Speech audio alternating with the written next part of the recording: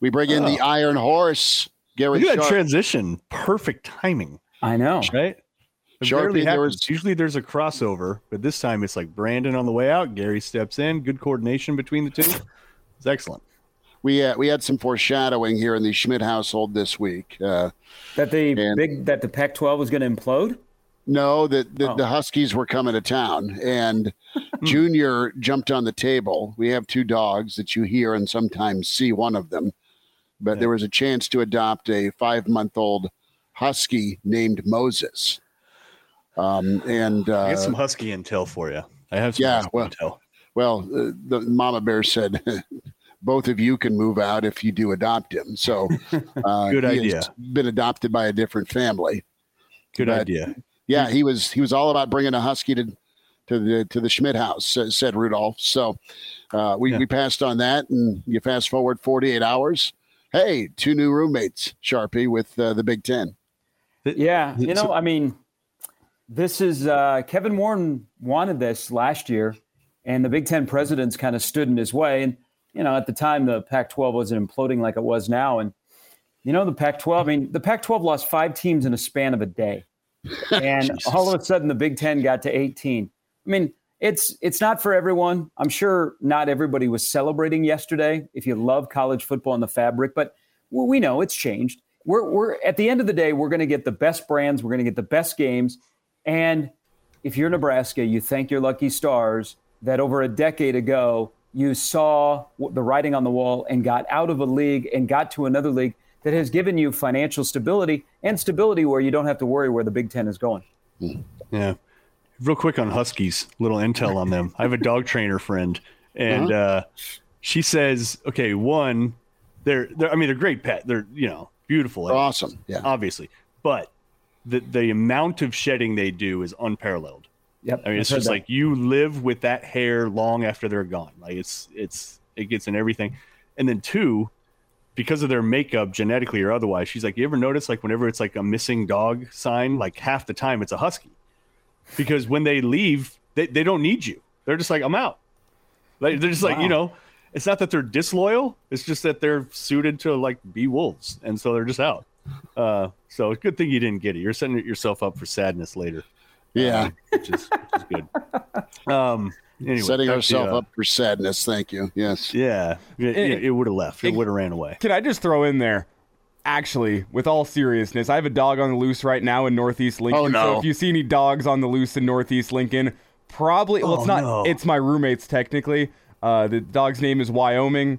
New dog on the run right now. So if you're in Northeast Lincoln and you see a dog on the run, give Elijah Herbal a call. It's probably mine. Can we describe it? Yeah, you got to describe it. A miniature Aussie Shepherd. So it's those things are white and orange, boundless energy. White, orange, and much faster than me, as I found out yesterday. So that dog is somewhere in Northeast Lincoln. If you see it, give me a call. Would be much appreciated. My roommate's number is also on the tag. So that's my aside for dogs on the loose. Another thing my dog trainer friend talked about, anything that ends in Shepherd, it needs a job. If it doesn't have a job, that thing's on the move. So you said Northeast Lincoln, could be in Meade by now. Like it's doing something. It's wow. That's a trip. It's bellying up for a little safety meeting in Havelock, possibly. Yeah. What was the quote in Billy Madison? You get off your ass and you find that bleeping dog, Elijah. I think that's what rings through during story time. Sharpie, what's your takeaway this week from practice? Do you like what you're hearing from Nebraska? Hey, my takeaway is that I did not know that Kranick was Cesar Millan, who is a famous dog trainer. Yeah. Yeah. What, I train people. Put the football stuff aside. Let's talk about the knowledge of dogs by Mark Kranick. I rehabilitate dogs. I train people. You know what? It's I think going back to last Friday, it's kind of been an insight into how Matt Rule is going to operate. Basically, it's do your job. And he doesn't like stuff to linger. He handles stuff in a professional way, doesn't throw guys under the bus. You can sense his disappointment this week in a couple of moves that he had to make. But I think you start early, you set the standards. And, if somebody doesn't want to adhere to those standards, you don't completely just run them over. You understand their situation, but you have a program to run. And I think we've seen that. I think also, and we'll hear from Rule later this morning, it's been a good week. I mean, it's tough to read into things. I like the idea of running 2 practices simultaneously. Mike Riley kind of did that. It got guys a lot of reps. It probably got guys, man, they probably slept in on Thursday in the dorms because they went 3 straight days with that. So we'll see. I think once you get past the first week, then things start to settle in. But I'll be curious to hear Rule's tone after the first week. He doesn't get too high, doesn't get too low. But if you ask a good question, you get a good response. So I'm curious to see his body language and his response to how this first week went. And some of the guys that need to step up, did they step up? One of those guys, and he's probably occupied maybe 20 seconds of our airwaves over the last few years on the show, but kind of a forgotten one, Ruquan Buckley. Yep. Right? And if you look at his trajectory, this will be year 3 for him, which traditionally, that's how long it takes a quality offensive or defensive lineman in a developmental program to even get a sniff of playing time. Do you think that's a guy that will figure into the rotation? You got Hutmacher, you got Ty Robinson. Those are kind of the bigs that you can semi-count on. Is Ruquan in that mix? He's in the 7 to 9. I think they're going to play 7 to 9 guys. And, the thing why we didn't hear about him, he's young. He is – I don't think he's turned 19 yet. So he's 17 when he got here, right? Yeah, he's growing into his body. By the way, this week, it has been very noticeable how guys' body composition is a lot different. Like, wait till Teddy Prohaska looks really, really lean for 6'10", 330. Ben Scott in the spring, I thought he had like a baby face, and he's about 310. And he's up there on the podium the other day, and I'm like, wow, that's a chiseled face now. And you look at other guys like Corcoran and some of the defensive linemen like Hutmacher, and then Buckley, their bodies definitely look different, like they've been reportioned. I think Buckley is in the mix to play and be part of that rotation. I think they really want him, Mark, to make a step forward. I think they believe in him. It's just he was really, really young coming into college and playing that position. I mean, there are some grown men that are in the trenches. And if you're still a little kid, man, you are in trouble. So I think he's going to be one of the guys that are in there. But, they're trying to coach themselves into options on the defensive line. I think Hutmacher is one of those guys that has to have a quick start. Because if he starts quick and him and Gunnarsson start quick and Robinson, then that alleviates some of the concerns that you have. But they're going to definitely get to 7 or 9 guys that they want to play by the end of the year. Yeah.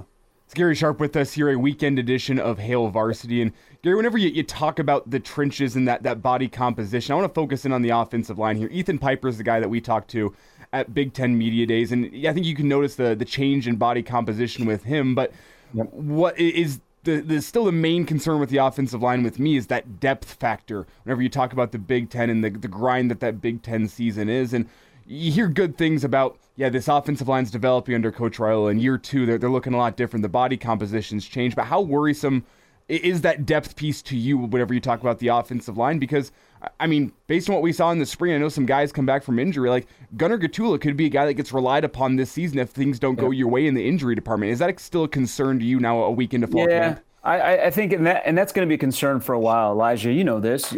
You've talked about it on air with Schmitty, is they would love to get to 7 to 8 guys. I mean, I think there's probably 6 guys right now they can definitely count on, but they're asking guys to make a step forward. I think next week is a week to listen closely to offensive linemen that are not in your starting 5 that are mentioned, because a couple of guys that are completely off the radar, Dylan Parrott? I mean, who's that guy? But he gets mentioned quite a bit. So early by rule too. Yeah, this is a week to listen to guys that are not the Prohaskas to the Scotts to the Noellis to the Pipers to the Corcorans to the Benharts, to see who else is out there. But I think there's some of those guys in the back part of the offensive line that we've been waiting on. I mean, Latovsky, we like him. He's one of the stronger guys on the roster, but at some point you got to make a push to play. So I think this is upcoming as a big week for Nebraska. I think this is a big transition week when they start on Monday, because they're going to be in full pads. And now you start to separate some guys, and they'll start to make decisions on, okay, what group are you going to be with? Because when they turn the corner for 2 weeks from now, then they got to start thinking about Minnesota. They got to start gearing up for how's it going to look when they get to game week. So this upcoming week, I think, is big for offensive linemen. Gary Sharp joining us, weekend edition. It's Hail Varsity.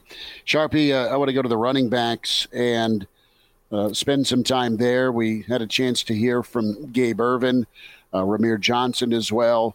It's pretty fascinating to think about Nebraska's options. You heard good things from E.J. Barthel as well, and he made it clear that they're not ready to even talk starters, but it sounds like he was happy with the starting point and the progress. And do you like, from the onset here, do you like Nebraska's options at running back? I do, but isn't it amazing, guys? We finally heard about Anthony Grant. Yeah. We talk about Anthony Grant being number one, but boy, his name hasn't really come up much. Outside of he was suspended at the beginning of spring, and, they said, hey, Anthony, you got to do this, this, and this. And he said, I got it, coach, and he was quickly back. But you really have not heard anybody talk about him. I think us in the media and the fan base have talked more about Anthony Grant. Now we know why. Because it appears to me, and I could be wrong, guys, maybe I'm reading too much into what Coach Barthel said the other day, is they are redoing Anthony Grant. There is no doubt. When Anthony Grant gets to the second level, man, he's dangerous. But what's the issue with Anthony Grant last year? The first level. He couldn't handle the first level. So it sounds to me that they are reworking him to make him a full-scale running back. And if that happens, man, if they're what they're betting on Ervin and he comes through, I love that combo. And then you throw in Ramir, who Ramir looks great at 190, and he's like, people are going, why are you still here? You're lied to, but yet you keep here. I mean, there's a guy that I think will have 30 catches this year. So yes, I like that trio. And we've always clamored for bell cows and the number one running back. College football is going this way of a two-headed running back, especially in the Big Ten. Oh, yeah. Look at Michigan. Look at Ohio State. They don't just have one guy. It's not just Blake Corum. It's Edwards. It's not just Henderson at Ohio State. It's Williams as well. So I don't have a problem with being 1-2, but I do like Nebraska's options going 1-2-3. And Gary, with that in mind, the fact that college football is moving to more of a two-headed system, and that's not just college football, that's the NFL as well. That's how football as a whole is moving. I think a lot of people had that running back battle as one of the most interesting going into fall camp. Do you still feel that way one week into fall camp, that running back battle is one to watch for? Which position battle are you still watching as fall camp moves on as being of paramount importance? I don't think they consider it a battle at running back because both are going to play. Mm-hmm. But I get the feeling that Gabe Ervin went into camp as number one. I think there's some other spots like tight end. There's options at tight end, but we don't know anything about him. We don't know if Gilbert's going to be eligible. We want Fedoni to stay healthy. Borkesher is the most consistent guy at tight end. But after that, you go, And remember, you've had a little bit of a coaching change there. So even though you've probably upgraded in terms of experience at Division I level, it's still you got to be concerned about that. I think we got our indication from Corcoran the other day that Ben Hart's going to start at the tackle spot. I think you got to solidify Teddy Prohaska. Can Teddy stay healthy? And can Teddy get to the level that we think he can be at? So that's a position that is up in the air. And then on the other side of the ball, I mean, now with the departure of Farmer, and, Farmer was running with the 2s and the 3s in the spring. And yes, Miles Farmer started 11 games, but the same issue he had last year that we talked about, he had this year in terms of speed. So what does the safety position look like? Is Malcolm Hartzog more valuable as a safety or as a cornerback? If you pair him with Newsome, you got Newsome, Hartzog on the corners. But boy, and I know, Mark, you love the guy, Schmitty as well. I like Hartzog as a safety. So I think in the back end, how that safety is going to play out from Brown to Singleton to Hill to what they decide with Gifford is pretty fascinating. Yeah, he's a Mathau-like, right? Yep. He's that kind of just really versatile piece. Doesn't have the size, but he can hit and he can cover. He can do all. Wherever you want to put him in the defensive backfield, he'll excel. Yeah, it's an interesting one. And Gary, we were talking before you came on with Brandon, just going to Fan Day last year, and last week, I was just struck by how many scholarship options you have at defensive back. Yeah. It feels like, I don't know if this is true, but it feels like it's probably the most scholarship options, and this is even after Farmer's departure, that you've had in a while. It just seems like Nebraska is not going to be as reliant on walk-ons as maybe they've been in the past. A guy that I'm curious about, and we've talked about him on this show. We've subtweeted him a little bit, but Tommy Hill, yeah, he made business decisions when it came to tackling last year, and that's why he didn't see the field. Period.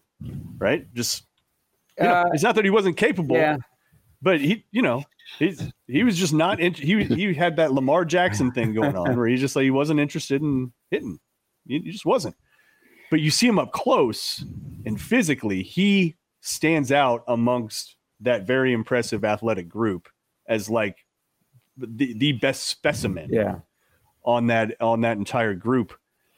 Do you feel like he is going to get do you feel like maybe because it's a mentality shift that he has to make more than anything? It's nothing to do with physical. It's mentality. Well, don't you think last year, I mean, talk about a guy that's had a roller coaster of a career in Nebraska, from transferring from Arizona State to, is he going to play? Then in the middle of the year, he's on the other side of the ball and he really doesn't play. And then he's back on the other side of the ball. He's a very confident person that I thought last year, Travis Fisher and him kind of butted heads. T. Fish would say, we know what you can do. How come you can't do it? And I think there were times where he lost his confidence, and then he started to blame the coaches. So they were like, okay, this guy's a great athlete. I don't want him over here on this side of the ball. Okay, you guys take him and find a place for him. And I think he got a new lease on life with the new coaching staff, and I sense that confidence is back. I mean, I'm waiting to see him because I think he's an incredible athlete.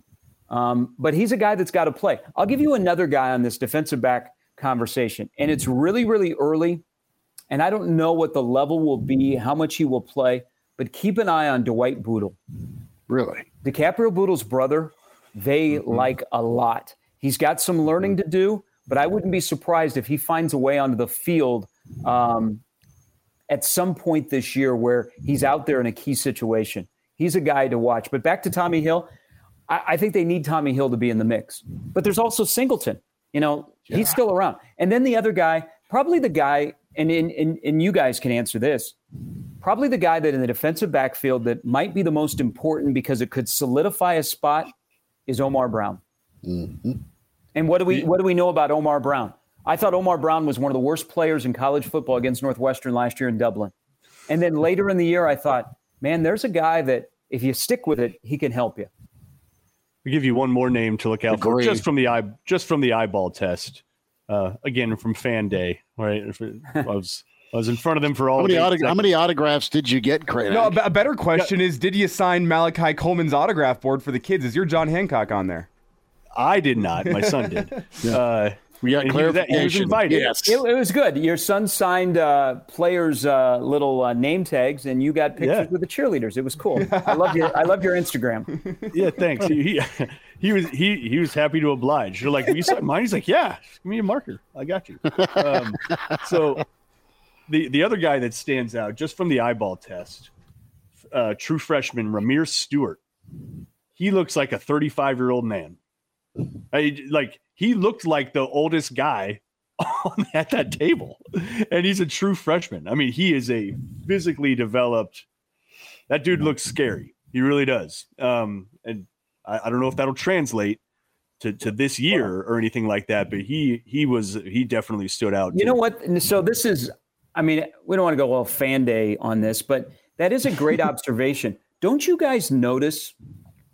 Like we were at Big Ten Media Day, Schmitty, and the Ohio State and Michigan guys always look older than anybody else. Whether they're juniors or seniors, they always look older the way they're built. You're right. There are some freshmen like Prince Will and Lenhart. When they showed up in the spring, you went, man, there's not a lot of people at Nebraska that age look like that. Now you're noticing there's some dudes that have come into the program and you go, that guy looks different. Just when people see Eric or Eric Gilbert, that guy doesn't. That's what an SEC player looks like. MJ Sherman, that's what an SEC player looks like. There are some guys that are coming in as a freshman that kind of have that look, and you go, okay, because a lot of the freshmen that come into Nebraska look like these baby-faced kids that it takes a couple of years for them to grow up, not grown-arse men that you see right away. Well, Gary, to your point, kind of reminds you of that scene from The Benchwarmers where you have that 40-year-old Dominican pitcher and he's got the $20 bill. I am 12. That's kind of what some of these freshmen look like this year. Yeah, Jason Machacek looks like my uncle. I mean, well, I think there's something to be said about that. You know, guys that come in and physically they look like they're ahead of the curve. You know, I mean, look at every time you see an Alabama guy interviewed, don't you think, right. how are you in college? You look like you're in your 30s. You want to ask Vietnam him, tats. Yeah, you want to ask him, were you able to refinance a few years ago with your mortgage, and do you like your minivan? I mean, but no, that's important though. Can you get guys, Jeff Sims, another one, that are a little bit more physically mature to come in? I mean, is your starting point going to be greater, and how much development do you have to invest? Right, they're going to develop. So I had this discussion yesterday on my show, and a little bit had to do with Gilbert. And you know, everybody wants to say, hey, who's going to be the first guy off the bus? Well, when does Nebraska get to the point that the first guy off the bus is actually the guy that's driving the bus? You know, if you go back to, and you referenced Billy Madison earlier, Chris Farley was driving the bus, but Chris Farley, you didn't want him to be the first guy off the bus. No. Oh, stopped it. Okay, so everybody has said for years, man, Damian, turn this damn thing around right now. By the way, one of the more underrated little parts that Chris Farley ever did doesn't get talked about as much. Okay, but everybody for the longest time said, hey, man, I want Damian Jackson being the first guy off the bus. But we never said, I want Damian Jackson driving the bus. When does Nebraska get to the first guy off the bus is actually the guy that's driving the bus? Mm-hmm. Nebraska's Kelly Leak. I don't know. Hey, real quick, back to running back. And speaking of physically impressive, all right, Gabe Ervin. Is he just the practice all-star? Oh, you know what I mean? You like don't every like coach. Him. You do not like him. Here's no. Listen. I hope it works out. Like I'm never rooting against any of these guys. But you know, he has impressed each staff each year. You know, he's just like, wow, he's so good, and he gets to the top of the heap, and he gets in games, and it doesn't happen. Right? It's just like it doesn't happen. So let me ask you. I'm not fighting back here against you. Where do you remember where your opinion was on him when he first got started at Nebraska before the injury against Oklahoma? Weren't you fairly high on him? No. Okay. I was intrigued by him. Okay. I was like, oh, I got this freshman that's coming in and he's taking over. Like, wow, he must be really something. But then name the awesome run that he's had. He was early. Last year was a little rough because he was still coming back from. I mean, that was a major knee injury, and I don't know that they had full confidence in him. But I think the new staff came in and like that's one of the first players Marcus Satterfield identified when they were watching actually practice tape, and they were like, "How come this?" Well, because talking about practice, that was just some of the first tape they started to watch, and so then they watched his game cut up, right? And they were like, "There's a big gap there." Well, yeah, but I don't. So far. Here's the thing. I don't think they have been all in on him since November 28th. And I don't think they would go that deep without them having a belief that he's going to be one of the better running backs in the Big Ten this year. Because it's not like passing, hey, we got Gabe Ervin. They have gone all in. Now, Gabe has taken the baton and is trying to run away with it. You look what he did to his body. I mean, they put out a picture yesterday and he's making a jump cut and you see that he's got every muscle except for the football, having muscles. I think I think he's the kind of guy they believe can be on the field for all three downs. Now he's improve-it mode. I'm with you, but he gets a lot of pushback, and I always ask the question why. I think it's just because when you go back to Rex, you go back to Amir, you go back to the guy last year that just transferred to AJ Allen. Why do I always forget his name? AJ Allen. It's just like those guys jump off the page immediately. And like in the games, Irvin's got all the measurables. He's got obviously the dedication. He's got the right mentality. The coach is like he has a lot of positives. I'm not trying to kill the guy here. I'm just saying, I just haven't seen that thing where you're like, ooh, wow, Mark, that was something. Can I throw this back at you, Mark, and ask you the question of do you think that Gabe Ervin's style as a running back ever really meshed up with what Nebraska had in the offensive line over the past couple of seasons, because you think about what he's a 3 yards in a cloud of dust kind of guy. He's a bruiser. He's going to put his head down. Nebraska's offensive line wasn't the type that was excelling at running the football inside over the past couple of years. That's and fair. People talk about, that's fair. People talk about Anthony Grant and he always wanted to balance it outside and hit the first level. Well, what did he have at the first level? It was a scrum, a rugby scrum on the inside, to put it lightly. And sometimes you got to make the most out of nothing and cut it outside and see what you have out there, because there's nothing inside. I am also with you, Mark. I think it's prove it time for Gabe Ervin. And if the coaching staff is singing his praises, I'm excited to see what he can do on the field this year. But I don't think his style ever quite lined up with what Nebraska was able to do with their 5 offensive linemen the past 2 seasons. I agree with that. So he's got his first year, he had 37 carries under his belt. Remember, last year he also had turf toe. So, and also I don't think Applewhite bought into him.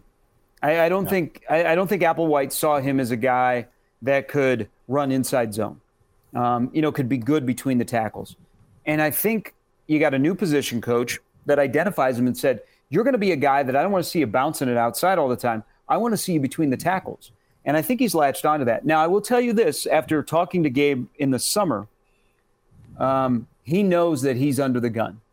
He knows that this might be the last dance for him, because he has gotten this new lease on life where coaches have invested in him, and he has taken it and he has hung at the top of the running back room. He knows that there's a lot of eyes on him, and he's got to go out there and prove it, because if he doesn't prove it here, his time probably in Nebraska is done. So he is clearly aware of that, and I think he has grabbed onto that on the field and then off the field, if you look how he has gone about his business in terms of weights. But a position coach, I think, will benefit greatly, and is, to Elijah's point, an OC that will put him in a better position than last year in saying, quit bouncing things outside. You're going to be a guy between the tackles. You can also bounce it outside, but we want you inside as well. And how about the fact that he and Anthony Grant went to the same high school? That's just that's absurd. Grant started and Irvin replaced him. Like, it's crazy. No, I think the confidence factor to put a bow on this real quick is huge. I think it speaks volumes to kind of how the vibe he's given off with how he's had to battle back from injury. I mean, Elijah, we were down at Oklahoma for that, and it's just gruesome where your legs go out from under you, and then you have the turf toe, to your point, Sharpie. I mean, that sucks to even think about, let alone try and carry the football with it. And no, I've seen that burst, and I want to see him full go, right, Sharpie, with that prove it mode where you've got the physicality, but I think he's got the burst, the speed to have a nice hybrid of fast and powerful. And you know what, with the offensive line coming along, you'll see the best there is of Gabe Ervin, and he wants it, man. And he said it as much after practice. I don't want a committee. I want to be the guy. So we'll see if he can follow through with it. I know we're up against it. I'm going to ask a question for all three of you guys. Nebraska hasn't had a 1,000-yard rusher since Ozigbo did it in 2018. 1,082 yards. If Nebraska has a 1,000-yard rusher this year, who is it, and why does Nebraska have a 1,000-yard rusher? Man, we were talking about how many yards does your running back room need a few weeks back. Yeah. I still like, if I'm picking the guy I like best, that kind of jumps off the screen to me, I like Grant, and I know that there's a lot of work that needs to be done, but I just love his combination of that home run ability. So I think that's who I picked to get the grand, and I think Gabe is right there to do 700 or better with his role. And I think with Ramir, he can come in and probably pop you for, I don't know, a few carries. Vogue's told us that the running backs were averaging about 12 to 13 attempts under the Satterfield offense. So it's going to be spread around with the different roles. But I think Ramir's more of your catch and run combo. But I like Grant. I want to see if Grant can can kind of wow all year long. And then Irvin's obviously that second punch. And to give you a non-committal answer, Gary, and I apologize for this. No, you don't. I think that 1,000-yard rusher, who that guy is going to be or who that guy could potentially be, we're going to find out through the course of the first 2-3 games who the hot hand is going to be, who's able to tote the rock with success against Minnesota, against Colorado. I think this is a battle in terms of who's going to be the starter that's going to go into this season. I think you need to see something from these guys in the field as the offense meshes as well. But I think your numbers, if you get a guy that's 1,000 yards, a guy that's 500 yards, and a guy that's 250 yards, I think that's a recipe for success, and I think you have the potential. And if we're laying out Schmitty's, if Grant's 1,000, you can bring in Gabe Irvin to be that bruiser on some third and short, some second and short type situations. And you got Ramir Johnson, a scat back who's going to get some carries as well and be a threat in the passing game. I think that's your breakdown. If you have 1,000, 500, and 250 from your three top backs, I think that's a recipe for success in the Big Ten. I think Gabe Irvin is Spence. I think he's a power guy, right? And I think Grant is Crawford. He's got more tools. So I think it's going to be Irvin to kind of start games. He'll do okay. They'll bring in Grant. Grant's going to be getting stuff done at the second level. They'll stick with him longer. If Nebraska builds a lead, they'll bring in Irvin to close the thing out. That's how I think most games are going to end up going. Grant just gives you something extra. If Nebraska has a 1,000-yard rusher this year, they also have a first-team All Big Ten offensive lineman. Yeah. That could be Scott. I like Nuri. Yeah, it could be Nuri. Yeah, don't count out Nuri. Those Germans. I think. Tell you what. Let's not forget. Let's not forget. If you go back a couple of seasons, he's the second best offensive lineman on that team, aside from Cam Jurgens. Cam Jurgens is by far and away the top, but Nuri was right in that second spot. You're right. Steroids helped, but Wow. Jesus. Wow. He got suspended for it. Come on. What are you? Suspended for it. He got suspended for something that was never officially out there. And we don't know what it was. Performance-enhancing drugs. What are you also going to blame his home country for bombing Pearl Harbor? I mean, listen. Hell no. He should feel a little guilt. No, in all honesty, the timing of when his suspension came down last year screwed that offensive line. Yeah. Yep. Yeah. Big time. That was in the middle of June. Yeah. I mean, guys, you're talking about PED. Like, what? It was. What else is it? Acid? No. Well, there's different. You back to your Oregon. Hey, everything's legal as we kick this thing off with the Big Ten expansion. No, there's different things. Like, I'm not saying I know what it is, but I'm not going to say it was pincushion time. You can take pills that. There's a banned substance in the pill, right? I mean, he got suspended for the whole year. And he made a mistake. He made a mistake, and it's a selfish one. He took a supplement that was not allowed. He's got to pay for it. He did last year. Fortunately, there's a spot still for him, and he's a guy that's got a chip on his shoulder to say, man, I'm sorry for last year. I'm going to make up for it. So he's a guy. But I think at the end of the day, this is me, Ben Scott will be your best offensive lineman, and that's okay to have your center as your best offensive lineman. Yes. We'll take that. Okay. I'm all in on Ben Scott. I think he's going to be so vital at that position because since Jurgens, and even before Jurgens, center has been a revolving door. We've always wondered, hey, could Piper slide down there and play? Where's Paul Thurston? If you have a guy that comes in and could be a couple-year starter at center and solidify that spot, man, look what Cam Jurgens did. But the rest around him wasn't as good.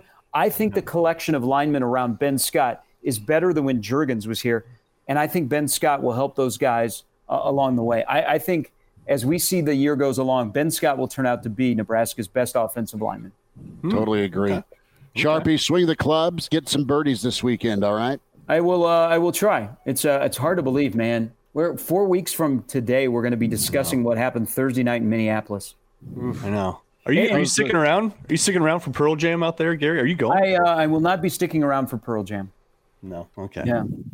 Dang it. Yeah, I was going to say I don't have anyone to sit with because somebody ditched me on the suite tickets. No. But, wow. Ooh.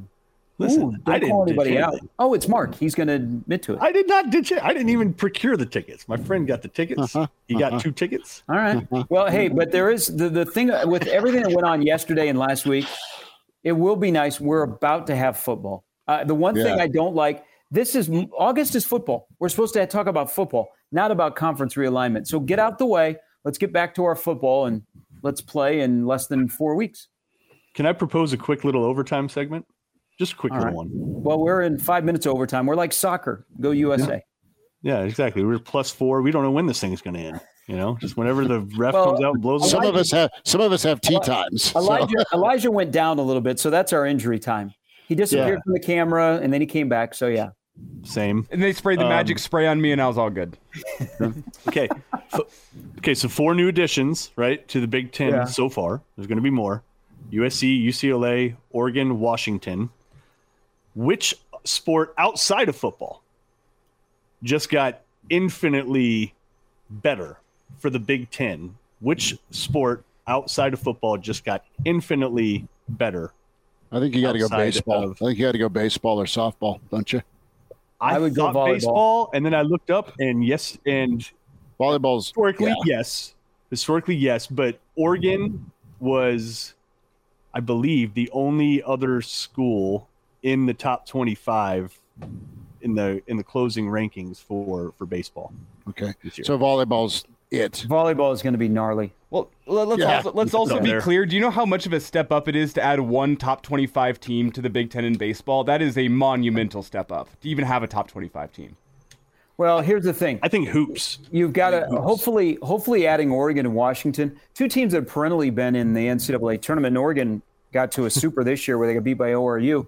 Is you are going to need the conference to commit to baseball as much as these new schools are. USC is building a new baseball stadium. UCLA has won a national championship in the last decade plus. So if the Big Ten office can match the enthusiasm for baseball, then we're headed somewhere. But volleyball is the one. And I know that Tom brings up track. I mean, your conference championship probably is going to the incredible facility Haywood Field out in Oregon. Yeah. But volleyball would be my number one. Checking out the track rankings. Yeah, volleyball, by the way, volleyball is going to be good. If you win the conference, they might as well hand you the NCAA championship. Vic, our dear friend from Vic from Denver, it's not OT when you show up on radio time. We show up 5 minutes late. We go 5 minutes long, baby. We were all ready to go at 7:45, I think. And then we win at 7:50. Yeah, we were just okay. We had a huddle. But no, I like the question. Satterfield's wish. Yeah, Satterfield's wish. Tribute the huddle. I think historically, though, I think the biggest boost. So to me, it's hoops, though, right? Really? Like UCLA, we're gonna have Oregon, obviously. We're gonna have real trouble in Nebraska watching games in Eugene. Are we properly prepared for that floor?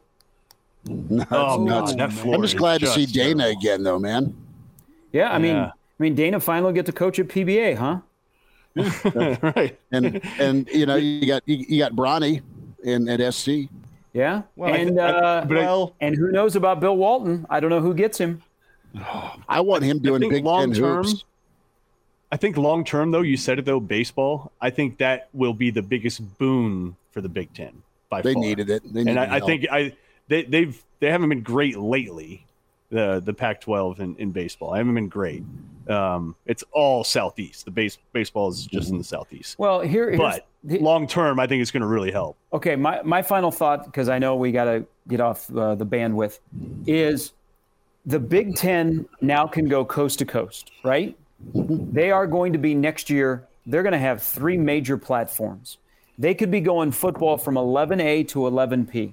Yep. The SEC hasn't done anything, which is scary because they just kind of been sitting there and nobody has said a word.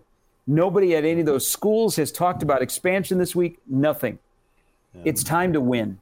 Guys, since 2007, football and men's basketball, the Big Ten has won 1 national championship, Ohio State in 2014.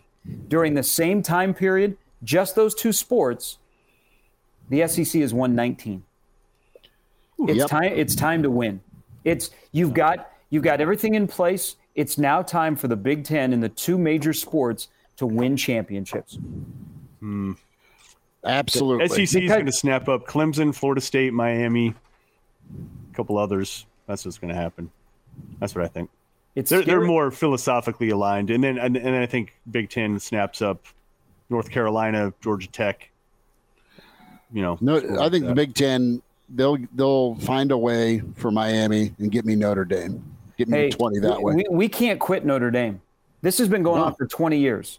I mean, there could be a world war breakout, and Notre Dame would be like Poland or Switzerland. They would choose neutrality. Okay? So we can't quit Notre Dame. And claim victory. But everybody says, Notre Dame's going to go to the conference. Well, the ACC missed a huge opportunity in 2020 when they gave Notre Dame a lifeline during the COVID year to come play some football games in the conference instead of saying, you better bring your whole dang program in this conference or you ain't playing football in 2020. They missed out on that opportunity. Why would Notre Dame join a conference? They've got the brand. They've got a TV network that will pay them. Now, will it pay them what they want after the contract ends in 25? And also they got another lifeline with the playoff, which said you do not have to win a conference to be in the playoff, that there can be wild cards. Notre Dame's in a great spot.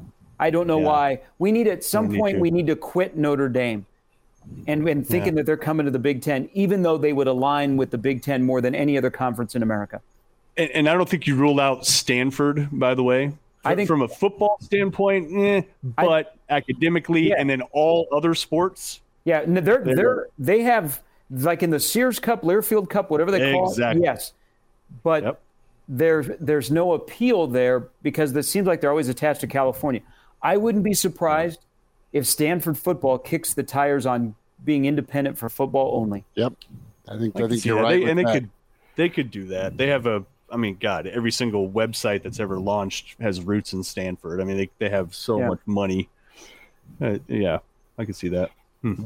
Sharpie, enjoy your weekend, brother. Thanks for the time. This was fun, man. All right, so let's keep talking. Let's ruin these tea times. Doesn't the official go like that on soccer when the half is over? Yes, that's halftime, and then full time there isn't. Yeah. Okay, so it's also a TFL, and it's also what you would like to see a lot of 4 weeks from Thursday night. Absolutely, extreme tennis, baby. All right, thanks, guys. Talk to you next week. There he is. Okay, Godspeed.